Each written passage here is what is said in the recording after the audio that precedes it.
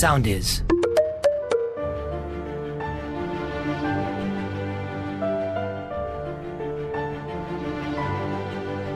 Ημερολόγιο μάχης. Ένα podcast του Win Cancer με ιστορίες ανθρώπων που αντιμετώπισαν τον καρκίνο.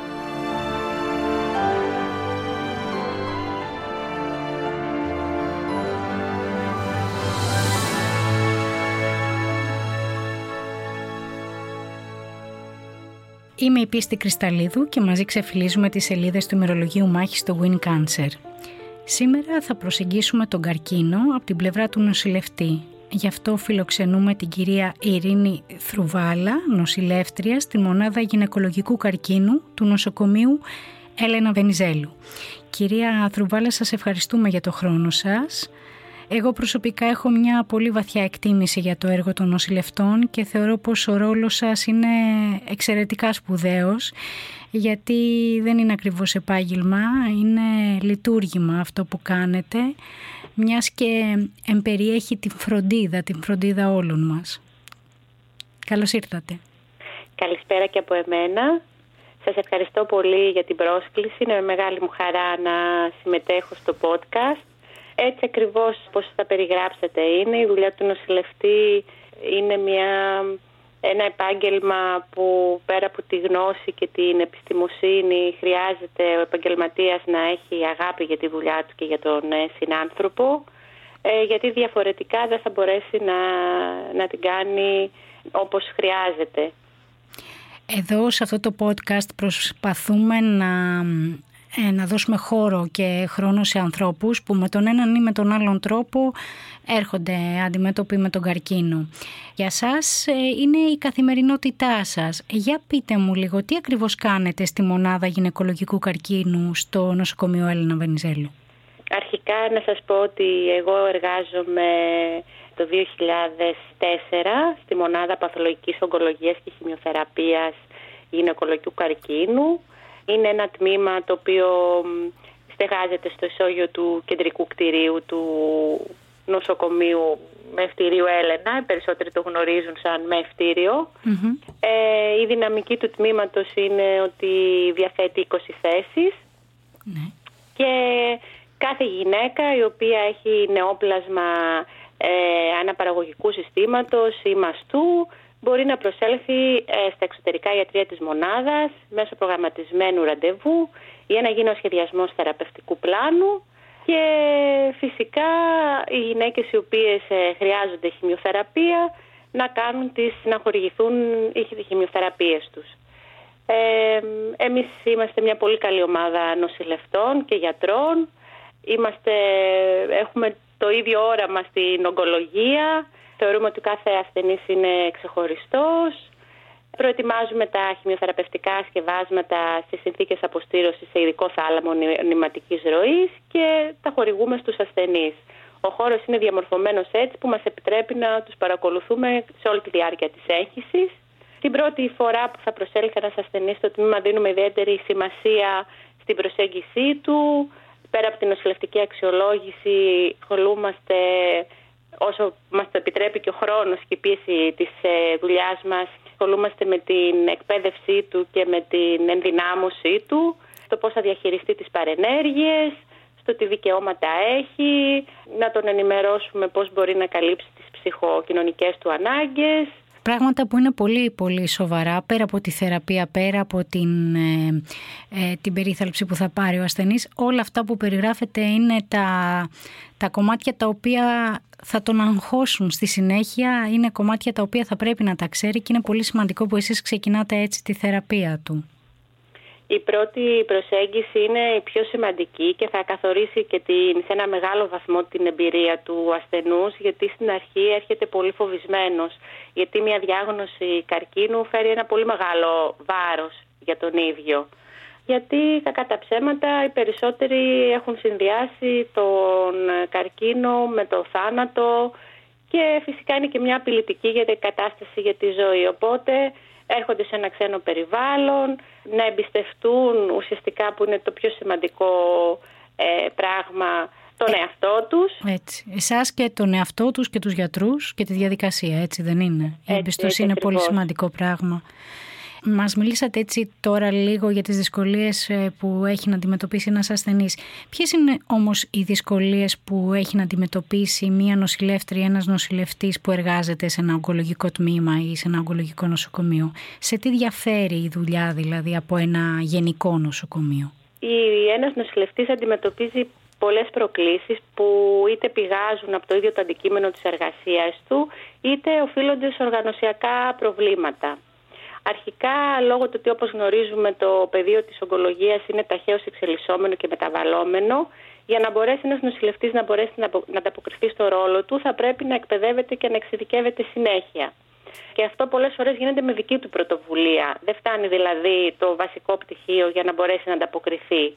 Τα τελευταία 20 χρόνια υπήρξαν τεράστιες αλλαγές. Φανταστείτε ότι όταν εγώ αποφοίτησα και ξεκίνησα να εργάζομαι σαν αντινοπλασματική θεραπεία, χρησιμοποιούσα μετά χημειοθεραπευτικά, τα κεταροστατικά. Στη συνέχεια προσθέθηκαν οι στοχεύουσες θεραπείες και πλέον και η ανοσοθεραπεία για το μαστό, αλλά και για πολλούς άλλους τύπους καρκίνου.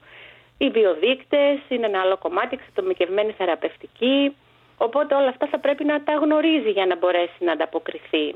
Θα πρέπει να διαβάζει δηλαδή. Θα πρέπει να διαβάζει, να ενημερώνεται. Είναι έτσι το κομμάτι της ογκολογίας που το επιβάλλει αυτό.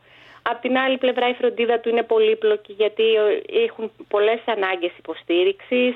Όταν λαμβάνουν κάποια αντινοπλασματική αγωγή, χημειοθεραπεία για παράδειγμα, ή έχουν σύνθετη συμπτωματολογία, μπορεί να εμφανίσουν και 5 και 10 συμπτώματα που είτε οφείλονται στη θεραπεία τους ή μπορεί να οφείλονται και στην ίδια την εξέλιξη της νόσου. Επίσης, ένα πολύ δύσκολο κομμάτι είναι ότι δημιουργείται μια θεραπευτική σχέση με τον ασθενή που διατηρείται για πολλά χρόνια. Οπότε θα πρέπει ο νοσηλευτής να έχει μπορέσει να αναπτύξει όλες αυτές τις δεξιότητες για να υποστηρίξει και τον ασθενή και τη σχέση αυτή, αλλά να φροντίσει και τον εαυτό του, να μην έχει επαγγελματική εξουθένωση. Και δεν θα πρέπει να ξεχνάμε κάτι το οποίο οι ογκολογικοί νοσηλευτές βρίσκονται πολλές φορές αντιμέτωποι με ασθενείς που είναι στο τελικό στάδιο και τους φροντίζουν και γνωρίζουν ότι σύντομα θα τους χάσουν.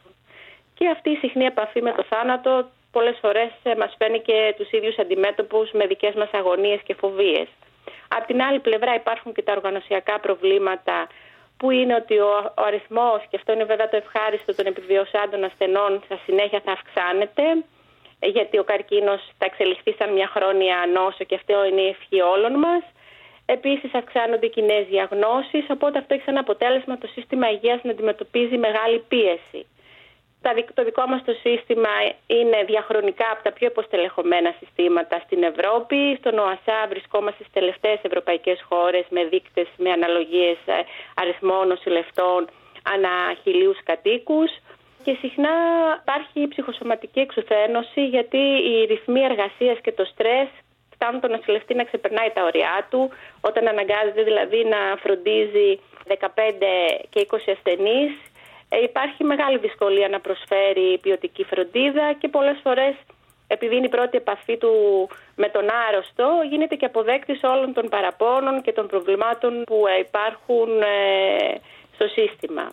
Επίσης υπάρχουν και οι ελλείψεις, όπως η έλλειψη ομάδων ανακουφιστικής φροντίδας και μέσα και έξω από τα νοσοκομεία, κάτι το οποίο είναι απαραίτητο για τη φροντίδα του ογκολογικού ασθενούς από την αρχή της διάγνωσής του, γιατί είναι ένα κομμάτι το οποίο απαιτεί διεπιστημονική συνεργασία. Δεν μπορεί ο νοσηλευτής μόνος του ή ο ογκολόγος μόνος του να αντιμετωπίσουν όλα αυτά τα προβλήματα που προκύπτουν. Σωστά. Τα πάτε όλα τόσο αναλυτικά και τόσο στενάχωρα από την άλλη, γιατί βλέπουμε πόσο πίσω είναι η χώρα μας σε πολλά θέματα που αφορούν τον καρκίνο. Παρ' όλα αυτά, θα ήθελα να σας ρωτήσω κάτι. Υπάρχει εξειδίκευση, δηλαδή η εκπαίδευση που παίρνετε εσείς στη σχολή σας, ή υπάρχει κάποιο μεταπτυχιακό που μπορείτε να κάνετε και αφορά την ογκολογία? Ευτυχώς υπάρχουν αρκετές επιλογές. Βέβαια, να σας πω στο σημείο αυτό ότι ολοκληρώνοντας ένας νοσηλευτής στα 4 έτη σπουδών του, δεν είναι προαπαιτούμενο να έχει κάποια εξειδίκευση για να δουλέψει σε ένα ογκολογικό τμήμα. Συνήθως θα διοριστεί είτε μέσω ΑΣΕΠΟ που υπάρχουν και νέες οργανικές θέσεις, είτε θα ξεκινήσει να εργάζεται στον ιδιωτικό τομέα. Οπότε δεν είναι προαπαιτούμενο. Ωστόσο, στην πορεία, αν τον ενδιαφέρει η ογκολογική νοσηλευτική, υπάρχουν διάφορες επιλογές. Μπορεί, για παράδειγμα, να παρακολουθήσει κάποιο μεταπτυχιακό πρόγραμμα σπουδών. Αυτή τη στιγμή υπάρχουν αρκετά και από το ΕΚΠΑ και από το ΠΑΔΑ, είτε στην ογκολογική νοσηλευτική είτε και στην ανακουφιστική φροντίδα. Επίσης, από τον τομέα νοσηλευτικής ογκολογίας, που είναι η επιστημονική εταιρεία αυτή τη στιγμή της ογκολογικής νοσηλευτικής, διοργανώνονται σε συνεργασία με το ΚΕΔΙΔΙΜ, που είναι τα κέντρα διαβίου μάθησης και επιμόρφωσης, πιστοποιημένα προγράμματα στη χημειοθεραπεία και σχολεία ογκολογίας, τα οποία είναι σύντομα προγράμματα που δίνουν συμπυκνωμένη γνώση και δίνουν και τη δυνατότητα να τα παρακολουθήσει κανείς διαδικτυακά και να πάρει όλη την τελευταία γνώση το χρόνο του. Και το τελευταίο, το ευχάριστο, είναι με τον πρόσφατο νόμο του 2020, έχουν θεσμοθετηθεί οι νέες νοσηλευτικές ειδικότητες, όπου μέσα σε αυτή βρίσκεται και η ογκολογική νοσηλευτική, οπότε το τοπίο πιθανόν να αλλάξει στα επόμενα χρόνια, γιατί είναι η εποχή της εξειδίκευσης και υπάρχει τόσο πολύ γνώση που παράγεται ένας κάθε χρόνο, που δεν μπορεί ένας επαγγελματίας να τα γνωρίζει όλα. Οπότε είναι σημαντικό ο καθένας να είναι εξειδικευμένος στο αντικείμενό του και να δουλεύει σε αυτό. Ναι, αυτό ήταν κάτι που έλειπε, νομίζω, και ήταν και ένα χρόνιο αίτημα των νοσηλευτών. Ναι. Να γυρίσουμε λίγο σε κάτι που αναφέρατε λίγο νωρίτερα για το burnout. Πόσο συχνό είναι το burnout στους νοσηλευτές, στους ογκολογικούς νοσηλευτές? Το burnout είναι μια κατάσταση που είναι συχνή στους επαγγελματίες υγείας, στους γιατρούς, νοσηλευτές και στους εκπαιδευτικούς. Οι μελέτες ωστόσο δείχνουν ότι οι ογκολογικοί νοσηλευτές έχουν μεγαλύτερο κίνδυνο να εμφανίσουν επαγγελματική κόπωση, γιατί δουλεύουν σε περιβάλλοντα με υψηλό φορτίο συναισθηματικής ευθύνης και απαιτητικές συνθήκες εργασίας, και επίσης μπορούν να αναπτύξουν και κόπωση από συμπόνια που οφείλεται από την υπερβολική έκθεση σε τραυματικές εμπειρίες, όπως είναι ο θάνατος ή ο πόνος. Αυτό δυστυχώς είναι μια άσχημη κατάσταση, γιατί ο ασθενής το αντιλαμβάνεται σαν έλλειψη ενσυναίσθησης. Πολλές φορές βλέπουμε επαγγελματίες, όλοι μπορεί να έχουμε συναντήσει, που να είναι πολύ κοινικοί ή να έχουν αποπροσωποποίηση, να δείχνουν ότι δεν τους ενδιαφέρει ο χώρος. Ωστόσο, δεν πρέπει να ξεχνάμε ότι είναι μια ψυχολογική κατάσταση που εξελίσσεται ως αποτέλεσμα της έκθεσης σε διαπροσωπικούς τρισογόνους παράγοντες στον χώρο της εργασίας, και φυσικά μπορούν να γίνουν πράγματα να αντιμετωπιστεί και να προληφθεί. Μπράβο, αυτό ήθελα να σας ρωτήσω, αν υπάρχουν εργαλεία για τον νοσηλευτή και για τις διοικήσεις. Τα εργαλεία είναι και σε ατομικό επίπεδο, αλλά και διοικητικό. Δηλαδή και οι διοικήσεις θα πρέπει να προσφέρουν τους πόρους που χρειάζεται για να αντιμετωπιστεί αυτή η κατάσταση, και εκπαιδευτικά σεμινάρια, και να γίνεται καλύτερη στελέχωση. Αλλά και ο ίδιος ο νοσηλευτής θα πρέπει να αναζητά τρόπους να αντιμετωπίσει αυτό το φαινόμενο, βοηθώντας τον εαυτό του, φροντίζοντας τον εαυτό του. Υπάρχουν αυτή τη στιγμή ομάδες εποπτείας για επαγγελματίες υγείας που συντονίζονται από ψυχολόγους, και είναι πολύ σημαντικό όταν νιώθουμε ότι είμαστε πιεσμένοι, έχουμε άγχος, να πηγαίνουμε και να μιλάμε και να το εξωτερικεύουμε αυτό. Χρειάζεται μια πολυπαραγοντική προσέγγιση για να επιληθεί. Και προφανώς πρέπει να υπάρχουν και η συναδελφική αλληλεγγύη να υπάρχει. Δηλαδή όταν βλέπουμε ότι ένας συνάδελφος οδεύει προς το burnout, να μπορούμε να του χτυπάμε το καμπανάκι, να μπορούμε να τον βοηθήσουμε με τα μέσα που μας περιγράψατε. Σίγουρα, γιατί ουσιαστικά το να μπορούμε να δουλεύουμε σε μια καλή ομάδα και να υποστηρίζουμε και τον συνάδελφό μας, γιατί ποιος ξέρει, μπορεί τώρα να είναι εκείνος, αύριο να είμαστε εμείς. Είναι πολύ σημαντικό, γιατί ο επαγγελματίας παίρνει στήριξη και από τους ίδιους συναδέλφους του. Βέβαια. Θα ήθελα να γυρίσουμε τώρα λίγο ξανά στον ασθενή και θα ήθελα να μου πείτε πώς είναι να είσαι μπροστά σε μια γυναίκα που μόλις της ανακοίνωσαν πως έχει νοσήσει από καρκίνο. Μάλιστα. Εξαρτάται τη διάγνωση. Δηλαδή, αν τώρα για παράδειγμα μιλάμε για πρώιμο καρκίνο μαστού, μιλάμε για ίαση, οπότε έχουμε αυτό το συναίσθημα της ανακούφισης ότι όλα θα εξελιχθούν καλά και ο ασθενής μας θα έχει τη λιγότερη ταλαιπωρία. Ωστόσο, αν η νόσος είναι προχωρημένη, είναι μεταστατική, είναι πιο δύσκολα τα πράγματα επειδή αντιλαμβάνεσαι την ανησυχία του ασθενή και καταλαβαίνεις ότι είναι μεγάλο το φορτίο που επιβαρύνεται. Εντάξει, δεν είναι μια ευχάριστη κατάσταση. Βέβαια αυτό με την εμπειρία και με τα χρόνια εργασίας σε ένα ογκολογικό τμήμα μπορείς να το διαχειριστείς. Δηλαδή εγώ πηγαίνοντας πίσω στο πώς θα διαχειριζόμουν αυτές τις διαγνώσεις όταν ήμουν στα πρώτα χρόνια, συγκριτικά με τώρα, υπάρχει πολύ μεγάλη εξέλιξη γιατί τώρα έχω τη γνώση το πώς να το αντιμετωπίσω. Οπότε παίζει ρόλο η εμπειρία.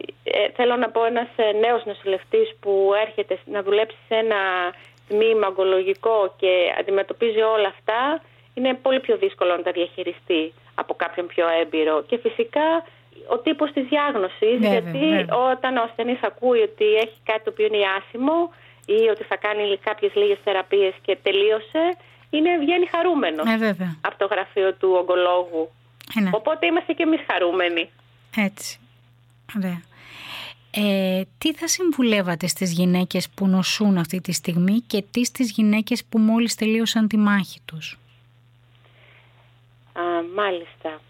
Θα έλεγα ότι θα τις συμβούλευα να εστιάσουν στο παρόν, γιατί το μέλλον είναι αβέβαιο για όλους μας, οπότε δεν χρειάζεται να επισκιάζουμε την καθημερινότητά μας με πράγματα που ακόμα δεν έχουν συμβεί. Αν αντιμετωπίζουν δυσκολίες που είναι πολύ λογικό και αναμενόμενο να απευθυνθούν σε ειδικούς ψυχικής υγείας, να παρακολουθήσουν κάποιο πρόγραμμα ενσυνειδητότητας, mindfulness που δείχνει ότι μειώνουν τα επίπεδα στρες. Είναι γεγονός ότι η διάγνωση του καρκίνου φέρνει πολύ μεγάλη αναστάτωση και στους ίδιους, στους ασθενείς και στην οικογένεια και στους συγγενείς και το μυαλό τρέχει, εστιάζει κατευθείαν στο χειρότερο. Οπότε αυτό είναι ένα σημαντικό κομμάτι που θα πρέπει να μπορούν να διαχειριστούν. Σωστά. Και θα επαναλάβω αυτό που είπατε, ότι να ζητάμε βοήθεια. Είτε είμαστε ασθενείς, είτε είμαστε φροντιστές, πάντα υπάρχει εκεί έξω κάποιος και επαγγελματίας υγείας να βοηθήσει και να μας δώσει εργαλεία να αντιμετωπίσουμε δύσκολες καταστάσεις. Αλλά γενικά να ζητάμε βοήθεια από τους γύρω μας. Δεν είναι κακό. Είναι πολύ σημαντικό και θα ήθελα να πω στο σημείο αυτό ότι υπάρχουν πολλές υπηρεσίες που προσφέρονται στους ασθενείς από επαγγελματίες και είναι δωρεάν. Ναι. Και ζητώντας κανείς βοήθεια, αρχίζουν τα πράγματα και τακτοποιούνται και μπαίνουν στη βάση που χρειάζεται να μπουν. Βέβαια. Αποκτάς εργαλεία να αντιμετωπίσεις καταστάσεις που σου φαίνονται βουνό, που σου φαίνεται ότι θα είναι κάτι το οποίο θα σε πλακώσει και φυσικά νιώθεις μια καταστροφή μπροστά.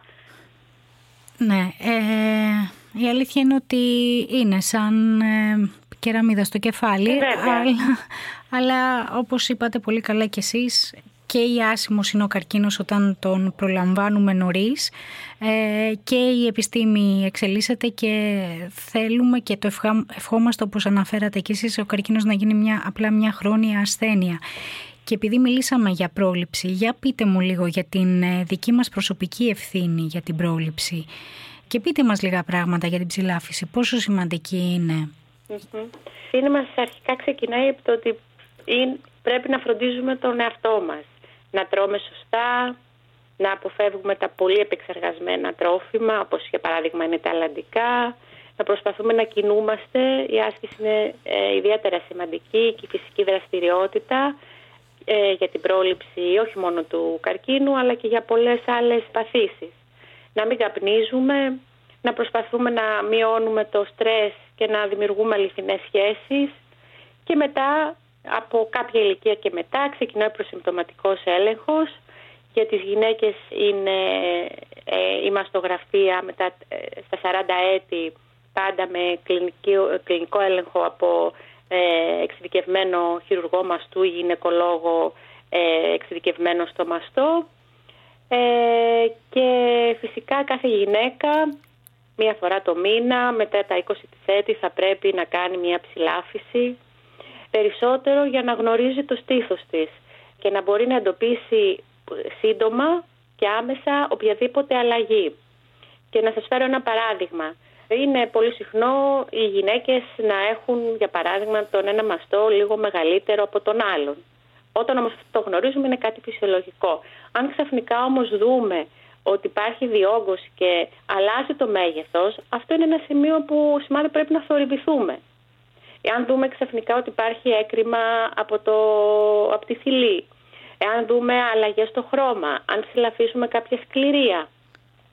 Και θα ήθελα να πω σε αυτό, δεν πρέπει να φοβόμαστε, γιατί οποιαδήποτε διαφοροποίηση δεν σημαίνει ότι είναι και κακοήθεια. Σωστά, γιατί είναι αυτό το άγχος που έχουν οι γυναίκες, ότι και αν βρω κάτι, αν πάω να κάνω μαστογραφία ή να ψηλαφίσω το στήθος μου και βρω κάτι, αλλά αυτό το κάτι, όσο πιο σύντομα το βρεις, όσο πιο έγκαιρα το βρεις, τόσο πιο πολλά εφόδια και όπλα έχεις για να το αντιμετωπίσεις, έτσι δεν είναι? Αυτό που λέτε είναι πολύ σωστό, όλοι πρέπει να το κατανοήσουμε, ότι πιο καλά να βρούμε κάτι αμέσως και να είναι πολύ μικρό, είναι πολύ πιο είναι αντιμετωπίσιμο, είναι διαχειρίσιμο, θα έχουμε πολύ καλή εξέλιξη από το να το αφήνουμε, όπως ας πούμε κάποιες φορές είμαστε αναβλητικοί και έχουμε να κάνουμε κάποια πράγματα και δεν θέλουμε να τα κάνουμε, που και στο τέλος αναγκαζόμαστε να τα κάνουμε γιατί μας χτυπάνε την πόρτα. Το ίδιο είναι και με την νόσο. Είναι πολύ σημαντικό στην περίπτωση αυτή να είμαστε σε επαγρύπνηση και αν δούμε οποιαδήποτε αλλαγή να κλείσουμε ένα ραντεβού, να πάμε να κάνουμε έναν έλεγχο και να μας φύγει και η αγωνία. Έτσι ακριβώς. Θεωρείτε πως ο καρκίνος στιγματίζει? Δουλεύοντας με τους ασθενείς βλέπω ότι για κάθε γυναίκα είναι ένα διαφορετικό βίωμα. Mm-hmm. Δηλαδή είναι άλλες γυναίκες που τους έχει στιγματίσει θετικά, το βρήκαν αυτό σαν μια ευκαιρία, δηλαδή αυτή τη δυσκολία, την πρόκληση την μετέτρεψαν τη μετεσούζησαν σε μια ευκαιρία για να αλλάξουν και να δουν τη ζωή με ένα διαφορετικό μάτι και φυσικά υπήρχαν και γυναίκες όπου αυτό τους στιγμάτισε και επιβάρυνε πολύ την ψυχολογία τους. Εγώ θα ήθελα να αναφέρομαι στο αν η κοινωνία στιγματίζει τους ασθενείς με καρκίνο. Αν δηλαδή ως κοινωνία έχουμε κάνει πια κάποια βήματα και όταν ακούμε τη λέξη καρκίνο δεν χτυπάμε ξύλο, δεν ξορκίζουμε, δεν φτύνουμε τον κόρφο μας. Είναι πράγματα τα οποία τα προηγούμενα χρόνια τουλάχιστον ήταν αυτή η αντιμετώπιση. Ναι. Θέλω να πιστεύω πως όχι, ότι αυτό έχει αλλάξει. Τουλάχιστον στην Αθήνα και στις μεγάλες πόλεις και με όλη αυτή την κοινωνική ευαισθητοποίηση θεωρώ ότι έχει αλλάξει. Ίσως σε κάποιες περιπτώσεις το έχω ακούσει σε επαρχία, σε μικρά χωριά που μου έχουν εκμυστηρευτεί οι ασθενείς ότι δεν θέλω να βγαίνω από το σπίτι, να με δουν με την περούκα ή δεν βγαίνω να περπατήσω γιατί θα με σχολιάσουν. Ναι. Το οποίο δεν ξέρω κατά πόσο όντως ισχύει αυτό, αν όντως σχολιάζεται ή είναι ο φόβος του ίδιου του ατόμου, γιατί και εκείνος νιώθει το ίδιο πράγμα. Ναι, και κάνει μεταβίβαση. Αλλά νομίζω ότι έχουν γίνει πολλά βήματα μπροστά. Ναι, ευτυχώς. Και πλέον με τη συχνότητα που έχει η εμφάνιση του καρκίνου, δυνητικά όλοι μπορούμε να αντιμετωπίσουμε μια τέτοια κατάσταση. Έτσι. Δεν είναι κάτι, παλιά θεωρούσαμε ότι είναι κάτι σπάνιο. Ναι, δεν είναι. Ωραία. Ωραία. Ναι, ωραία στο ότι πια και κόσμος βγαίνει και μιλάει για την ασθένεια, ενώ ασθενείς βγαίνουν και μιλάνε έτσι δημόσια για την περιπέτειά τους. Υπάρχουν οι καμπάνιες ενημέρωσης από πολλούς φορείς και από την πολιτεία και ευτυχώς κάπως πάψαμε να τον ξορκίζουμε, τον καρκίνο, και επιτέλους ξεκινάμε να τον αντιμετωπίσουμε. Θα ήθελα σε αυτό το σημείο να μας μιλήσετε λίγο για αυτό το εκπληκτικό, θα έλεγα εγώ, βιβλίο εντυπώσεων που έχετε στην μονάδα σας και να μας αναφέρετε και τι είναι αυτό και αν μπορείτε και 2-3 φράσεις από αυτό το βιβλίο. Βεβαίως. Κάποια στιγμή συζητήσαμε οι συνάδελφοι όλοι μαζί και με την προϊσταμένη μας ότι γιατί δεν φτιάχνουμε ένα βιβλίο που στο τέλος των θεραπείων οι ασθενείς θα μας γράφουν μία αξιολόγηση για το πώς τους φάνηκαν οι υπηρεσίες, η φροντίδα μας, αλλά στην πορεία αυτό άλλαξε και έγινε και πιο λογοτεχνικό, θα έλεγα. Βλέπεις δηλαδή το πώς αποτυπώνει κάθε γυναίκα αυτό το ταξίδι. Έχω επιλέξει 2 έτσι αποσπάσματα τα οποία δείχνουν αυτό το διαφορετικό βίωμα της κάθε γυναίκας. Θα σας διαβάσω το ένα που λέει «Καρκίνος, δεν θα μου συμβεί ποτέ εμένα. Μα τι λέτε κυρία μου και ποια είστε εσείς? Μια κυρία που ευχαριστεί για ό,τι της φέρνει η ζωή. Τεράστια ευκαιρία να αλλάξει πορεία ο τρόπος που λειτουργούσα μέσα στην καθημερινότητα, που είχε γίνει μια κοπιαστική ταλαιπωρία. Ευχαριστώ τον καρκίνο που με αφύπνισε, ευχαριστώ τους γιατρούς και το νοσηλευτικό προσωπικό του νοσοκομείου που ήταν το καλύτερο. Ευχαριστώ τις νέες μου γνωριμίες και φιλίες που έκανα εδώ». Πραγματικά λογοτεχνικό, δηλαδή, ναι, είναι εξαιρετικό. Και επειδή συνήθως είναι η τελευταία θεραπεία, είναι και πιο φορτισμένη για τις γυναίκες, γιατί ξαφνικά θα αρχίσουν να απομακρύνονται από την ομάδα. Ναι.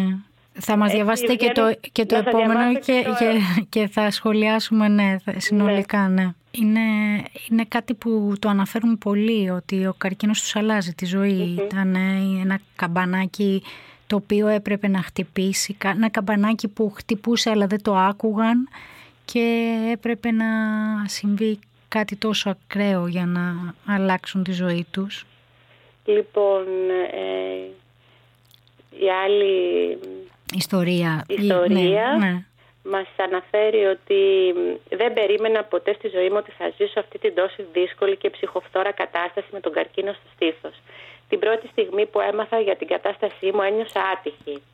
Καθώς όμως μπήκα για θεραπεία στο Έλληνος, ένιωσα πολύ τυχερή που έπεσα σε τόσο ικανό και επιστημονικά καταρτισμένα άτομα. Και μετά, εντάξει, ευχαριστίες για το προσωπικό. Νομίζω ότι είναι η καλύτερη ανατροφοδότηση αυτό το βιβλίο για εσάς και ίσως είναι και εργαλείο για το burnout που λέγαμε, ότι διαβάζοντας αυτά τα λόγια που μόνο αληθινά είναι από τους ανθρώπους που πέρασαν από τη μονάδα σας, θεωρώ ότι θα παίρνετε κι εσείς πάρα πολύ δύναμη. Παίρνουμε πολύ δύναμη και πολλές φορές, παρόλο που μας τα λένε και προφορικά, όταν τα διαβάζουμε συγκινούμαστε. Γιατί είναι διαφορετική η δύναμη της γραφής. Ναι, βέβαια. Νομίζω ότι είναι ένα πολύτιμο δώρο που σε αυτό που είπατε, ότι είναι ουσιαστικά η επιβράβευσή μας. Ναι. Το οποίο δεν μπορεί να συγκριθεί. Και ουσιαστικά οι ογκολογικοί νοσηλευτές έχουν αυτό το προνόμιο επειδή δημιουργούν αυτή τη σχέση με τον ασθενή. Δηλαδή τον βλέπουν ξανά κάθε 2 εβδομάδες, κάθε 21 μέρες, πρόκειται για τη θεραπεία του. Οπότε έχουν αυτή τη δυνατότητα να δημιουργήσουν αυτή τη σχέση. Ναι. Θα ήθελα να σας κάνω και μια προσωπική ερώτηση. Εσάς, τι σας δίδαξε ο καρκίνος? Εμένα μου δίδαξε ότι να αντιλαμβάνομαι περισσότερο τη θνητή υπόστασή μας και να χαίρομαι τη ζωή. Να εκτιμώ την κάθε στιγμή της καθημερινότητας. Κατάλαβα ότι ακροβατούμε σε ένα σκηνή όπου οι ισορροπίες μπορεί εύκολα να αλλάξουν και από υγιείς να γίνουμε ασθενείς. Ότι η ασθένεια δεν κάνει διακρίσεις. Ότι είναι διαφορετικό βίωμα για το κάθε άτομο, οπότε είναι σημαντικό το πώς ο καθένας μπορεί αυτό όλο να το μετουσιώσει. Υπάρχουν ασθενείς που τις θυμάμαι που ξεπέρασαν όλα τα προγνωστικά και ουσιαστικά απίστευτη δύναμη ψυχής. Αυτό το βλέπει κανείς σε τέτοιες δύσκολες στιγμές. Είναι πολύ ωραίο αυτό που λέτε, και γιατί οι αριθμοί ναι είναι αμήλικτοι, αλλά οι άνθρωποι και η δύναμή τους είναι πιο μεγάλη από τους αριθμούς και από τους σχετισμούς. Είναι πιο μεγάλη και πολλές φορές αυτό το ποιοτικό, δηλαδή αυτές οι ποιοτικές μετρήσεις δεν φαίνονται στους αριθμούς. Ναι. Γι' αυτό πολλές φορές έτσι, όταν συζητάμε και με τους ασθενείς και μου λένε τα προγνωστικά, τα στατιστικά, λέω και γιατί να μην επιλέξουμε να είμαστε στα θετικά στατιστικά. Σωστά. Πρώτη-τελευταία ερώτηση, είναι μια ερώτηση που κάνουμε σε όλους. Πού θα θέλατε να είστε σε 5 χρόνια από τώρα, πώς φαντάζεστε τη ζωή σας? Θα ήθελα να εξακολουθώ να δουλεύω στο χώρο της ογκολογίας, έτσι να έχω την ίδια όρεξη, να μην έχω πάρει επαγγελματική εξουθένωση, να έχω ολοκληρώσει και κάποια project έτσι, που ετοιμάζουμε και στον τομέα νοσηλευτικής ογκολογίας, να είμαι υγιής, αυτά. Ωραία. Σας το ευχόμαστε λοιπόν, να έχετε ολοκληρώσει τα project που ετοιμάζετε, γιατί φαντάζομαι ότι είναι προς όφελος των ασθενών και εύχομαι να γίνει γρήγορα αυτό και να είστε προφανώς και σαφώς υγιείς στα επόμενα 5 χρόνια και να ξανασυναντηθούμε να μιλήσουμε για άλλα σπουδαία πράγματα που θα έχουν γίνει στη χώρα μας και θα αφορούν τους ασθενείς. Μακάρι, και εύχομαι πραγματικά σε 5 χρόνια από τώρα να λέμε ότι ο καρκίνος είναι μια χρόνια νόσος.